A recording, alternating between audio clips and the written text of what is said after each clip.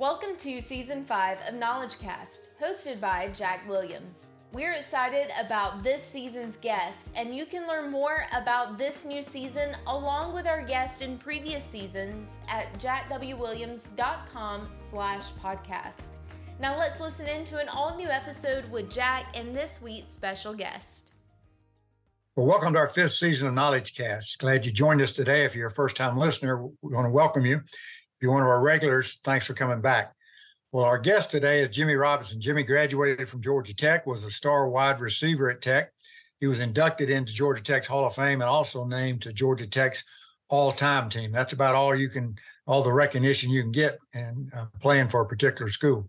Jimmy was a late-round draft pick of the Atlanta Falcons and later played for the New York Giants, San Francisco 49ers, and Denver Broncos. He led the Giants in receptions in 1977 and 78, despite being significantly undersized as a pro receiver. And after Jimmy finished his playing days, he became a professional assistant football coach, coaching for the Falcons, the Colts, the Giants, the Saints, the Packers, and the Cowboys. And he was with the Green Bay Packers when they won the 2010 Super Bowl. So, Jimmy, it's a pleasure to have you with us today. Thank you, Jack. It's a pleasure to be here. Well, I had the privilege of being on the coaching staff at Georgia Tech when Jimmy played there. And I can say without hesitation, not only was he the best pass catcher I'd ever seen, he was the most ferocious blocker as a wide receiver I'd seen. Jimmy, tell us, I know the answer to this, but tell our audience how big you were at that time. And I want to know, how were you able to overcome that size issue and make it into the Georgia Tech Hall of Fame? Well, so how big were you? I think when I enrolled at Tech and we started fall practice back in those days, right after the Labor Day weekend, believe it or not, for the freshmen. And as you probably recall, 71 was the last year that freshmen were not eligible to play varsity. And I'm not quite sure we'd have had anybody play varsity anyway. Had we been eligible. Well, we had our own team with Dick Bestwick as the head freshman coach and Jack and Jim Garrett and a couple of other young guys on the staff. So we were pretty good. I think we had, as I recall, an 8-1 record. We lost to Tennessee and Condredge Holloway in what turned out to be a pretty big mismatch, as I recall. But I weighed about 158 pounds when I came to Tech, 5'9", 158. So, I probably hadn't spent any time in the weight room at that point in time. By the time I finished at Tech and then got drafted by the Falcons, I probably weighed about 172, which was my generally approximate, playing weight in the NFL for that number of years. I've never had anybody characterize me as a ferocious blocker. That's the first time I've heard that term related to my blocking. But I think I was always an effort guy when it came to blocking. And I realized the importance of being a complete player, complete receiver, not just being a guy that ran pass routes and caught passes and hoped to catch touchdowns, but, to be an important part of getting the running game going. So that was always important to me. And I think I did the best I could in terms of at least getting in somebody's way. Well, I know your position coach on the varsity didn't make it optional for you to be a blocker. He made it, that was part of the formula for playing, and you excelled at that. It was. Well, I appreciate that. I'm not sure I honestly remember it that way, Jack, but I appreciate your memories of it. Listen, even at that 172 range, you played 7 years in the NFL. I want you to think a minute about who were some of the defensive backs that you had to battle back then that when you knew you were playing them kept you up late at night before playing them. Before you answer that, I need to make sure the audience understands something. Back when Jimmy played, the rules were totally different, and the defensive backs could literally physically maul a receiver when they tried to run a route. Now they get flagged for just touching them. So there were some pretty ferocious hitters back in your day. Who were the ones that when you lined up against, you were a little concerned about? Well, the only guy that I unfortunately didn't have to play against him very much, that was a total size mismatch and also a talent mismatch, was Mel Blount from the Steelers. And of course, he's a Hall of Famer. So, you know, I only had to play against him a handful of times, and a couple of them might have been, at least one was in preseason. And then I remember one during the regular season. During my first year, you know, was 76. Bill Arnsparger was the head coach, and we started off the season and lost.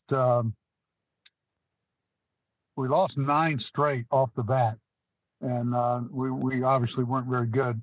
After 7, Coach Arnsparger got fired, and they elevated John McVay to be the interim head coach. That game 7 was against the Steelers, in fact. And I think my recollection is that they beat us at home at Giants Stadium, something like 27-0. And it was, you know, we were going against what became a dynasty, the 70s greatest, you know, obviously team in the 70s, and 4-time Super Bowl champ that year.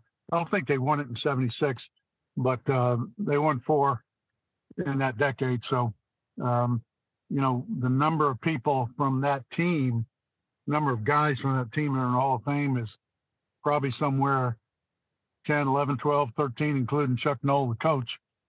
So we didn't have any Hall of Famers on our team at the time. Well, they were the Patriots of the 70s. They were, yep. With the exception of Patriots had Brady, and the Steelers had, as you said, about 11 or 12 guys like him. They did. I mean, you think back to their defensive front and Joe Green and Jack Ham, Terry Bradshaw, Franco Harris, Lynn Swann, John Stallworth, Mike Wagner, Donnie Shell, Mel Blount, we already mentioned. I mean, and I'm not sure, a couple of the other defensive linemen, I'm not sure if they're in the Hall of Fame, but they were probably deserving of consideration. L.C. Greenwood, you know, they were pretty impressive. Not to mention, I left out Jack Lambert. Yeah, I was going to say Jack Lambert. So, well, you played with a number of different quarterbacks. Was there any particular quarterback that you enjoyed playing the most with, other than the ones that would throw you the ball? Who were some that you played with? When I got to New York, Craig Morton was the starting quarterback. He'd been acquired from Dallas, I believe, in 74 in a trade that I want to say Arns must have orchestrated that to get a veteran quarterback. So another guy we picked up in the preseason that year was a veteran, another veteran guy, probably about as many years as Craig, maybe even a couple more, and that was Norm Snead. So Craig, Norm Snead, and then in the Giants' wisdom of their brain trust at the time, the next year in 77, they traded Craig to Denver. Norm retired. We had drafted a guy in 76 that hadn't played any yet, but the gist of it is that we went to training camp with 3 quarterbacks, and not one of them had ever taken a snap in the NFL. So, you know, that's not, I would be surprised to look back and find that ever happened anywhere else, ever. I've never heard of that. I never heard of that happen. Me either. So we had gotten Joe Pisarcik out of Canada. So Jerry Goldstein, a guy named Randy Dean, who had played at Northwestern. And I think we drafted Randy that year in 77 as a mid to late round pick.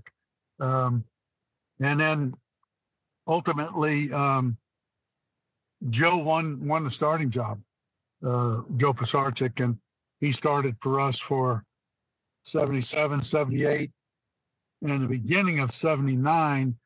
But 79 was the year the Giants drafted Phil Simms in the first round. And Phil eventually became the starter somewhere in the early part of the season, game 4 or 5, something like that. And, the rest is history as far as Phil is concerned. But, Joe did a pretty good job, but we just weren't very good on offense, to be honest with you.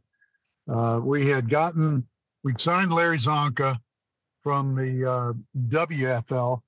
And so Zonk came in. We had a guy named Doug Coder as a halfback and was a pretty good player. But, we weren't really good in the offensive line. We didn't protect the quarterback all that well. We had a good defense, actually, at the time. Brad Van Pelt was a perennial All-Pro playing strong side linebacker. Brian Kelly was the middle or weak side linebacker. Harry Carson was drafted in 76, the year I came there as a free agent. So we had, pretty strong linebacker crew. Troy Archer was a defensive lineman that was a first-round pick. Gary Jeter from Southern Cal. John Mendenhall was a pretty good defensive tackle. Jack, you won't remember this name probably. Jack Gregory was a kind of a veteran, 10, 12-year guy that had come over a few years before I got there from Cleveland. So we had a real experienced defense and pretty good. We just didn't give them much help on offense. Well, unfortunately, that happens sometimes. Let's fast forward to your coaching career. You coached with 8 coaches, if you include the Memphis Showboats. Let's put them aside. Who were some of the coaches that you coached with, and how were they different working with them? Well, let me just do this. I want to mention this because the guy gave me a start in coaching, and that was Pepper Rogers, right, at Memphis, in the Memphis Showboats. So Pepper, I owe a lot to. But then in 76, when I got there, excuse me, you're talking about coaching now. After the Showboats, my first job in the NFL was with the Falcons with Jerry Glanville. And as you recall, Jerry was on the staff, Bud Carson's staff at Tech when I came in, and he had already been there probably 3-4 years, and he stayed up until I think he and Pepper mutually decided in the spring of 74 that they weren't going to get along that well. And Jerry ended up going to Detroit to coach for the Lions. But I worked for Jerry for 4 years, and like Pepper, he gave me an opportunity in the league when I didn't have any experience. And then from there, I went to the Colts. Ted Marchibroda was the head coach, and I worked for Ted 4 years. Let me say, not 4, actually worked for Ted for 2. And then long and short of it is we went to the AFC Championship game and had a really great game against the Steelers, but lost in a very, very close game in the AFC Championship as a wild card team. And they went on to the Super Bowl and I believe got beat by the Cowboys. I actually coached Ted's son in college. Oh, is that right? Okay. Yeah. At Virginia? Yeah. Yeah, no, I knew Teddy Jr. and was a good guy. He was a wide receiver? Yeah.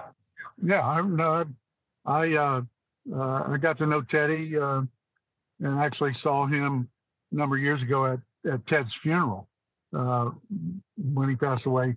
But then Lindy Infante took over as the head coach for a couple of years, and then there had been a lawsuit going on with the family there with the Colts. Bob Irsay had passed away, and his son Jimmy and Jimmy's mom were in a lawsuit about who was going to get control of the team. And as it turns out, Jimmy got it. The first thing he did was fired Bill Tobin and Lindy, because Bill Tobin had been the guy that Bob Irsay hired to replace his son Jimmy. So when Jim, turnabout's fair play, and Jimmy got us. We had a terrible year, on top of it. So it's not like it was unwarranted. But so we worked for Lindy 2 years, and then from there I went to the Giants, worked for Jim Fossil for 6 years, one of which we went to Super Bowl 35 and lost to the Ravens down in Tampa. But enjoyed, being there because mostly because I had played there, and to go back and coach there was really kind of a special deal for me. So I overall spent 10 years with the organization, 4 as a player and 6 as a coach. Once that ended, I went to the Saints and worked for Jim Haslett for 2 seasons, one of which we spent in San Antonio after evacuating from Hurricane Katrina, and that was a rough year. We played, I think, 4 home games at the Alamo Dome in San Antonio. We played 3 home games at LSU Stadium. Oh, I remember so that. We'd fly back for a home game. We'd go out of town for a home game, and then one game, but somehow they decided that we were going to be the home team and play the Giants in Giant Stadium. So that was a real fair deal. Yeah, thanks a lot. Right? Yeah, really. So anyway, after 2 years, after the Katrina, year, we got fired, and I had the good fortune to get. I'd been with Mike McCarthy the first year with the Saints, and Mike had left after 2004, went to San Francisco for a year, and then he was. I happened to talk to him on my way driving back from San Antonio back to New Orleans. He said, "Hey, I got a call from the Packers, and I'm going to interview for the head job. If I get it, do you want to go with me?" And I said, "Absolutely, I want to go."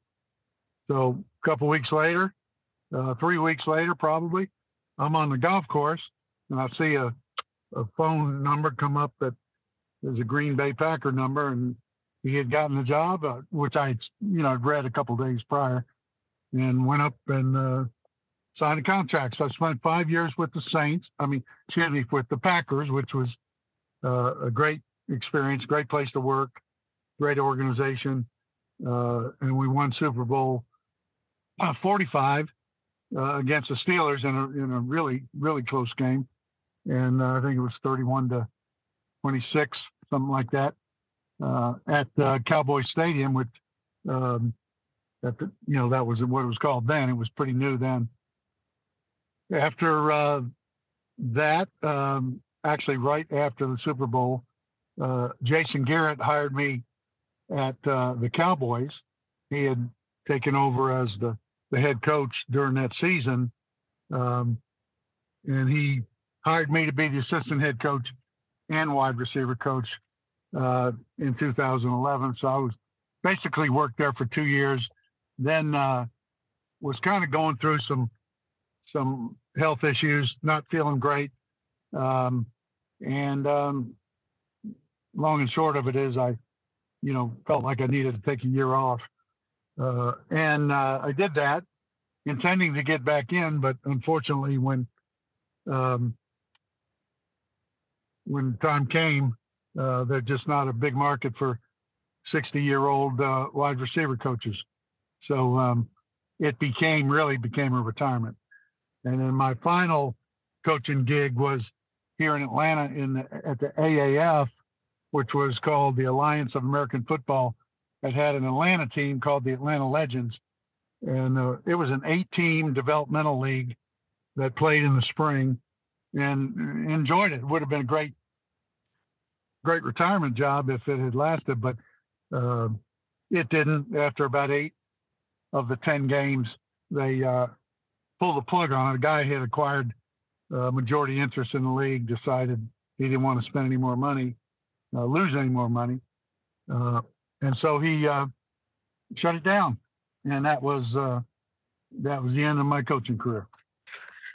Let me ask you, as we kind of wrap up here, you had a chance to coach some pretty big name receivers. You had Andre Rison with the Falcons, Right. Marvin Harrison with the Colts, Amani Toomer and Ike Hilliard with the Giants, Yep. Donald Driver and Greg Jennings with the Packers. Yeah. I'm sure there were a lot of different personalities amongst those guys, and obviously all of them very good. How did you go about dealing with that kind of talent and that kind of variety of personalities? I think the biggest thing was that you just had to be yourself. Not try to be something that you weren't. I always based,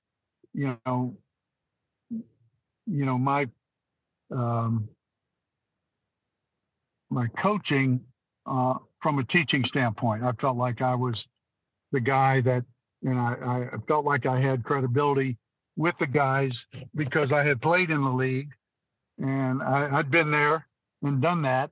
And I think that actually mattered a lot to them. And I had good leadership. Donald Driver was a great leader in the wide receiver room. We got Marvin at the Colts when first round draft pick out of Syracuse. So Marvin thus far is the only guy that I've coached that made, the Hall of Fame in Canton. And I was, fortunate to be invited to be part of that party and that celebration, which was great. Another couple guys that I had at Green Bay were James Jones and Jordy Nelson. Jordy, right. I just, in fact, got an invitation to attend Jordy's Green Bay Packer Hall of Fame induction, which is coming up at the end of August. So that's something that I was very appreciative of and looking forward to doing and being there.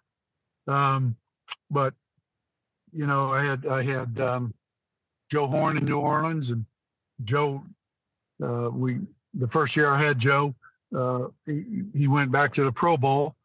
So I coached Donald Driver 2 years that he went to the Pro Bowl. Joe Horn, I'm trying to think if anybody else. I think, I don't know if I've had anybody else during the time that I was with them.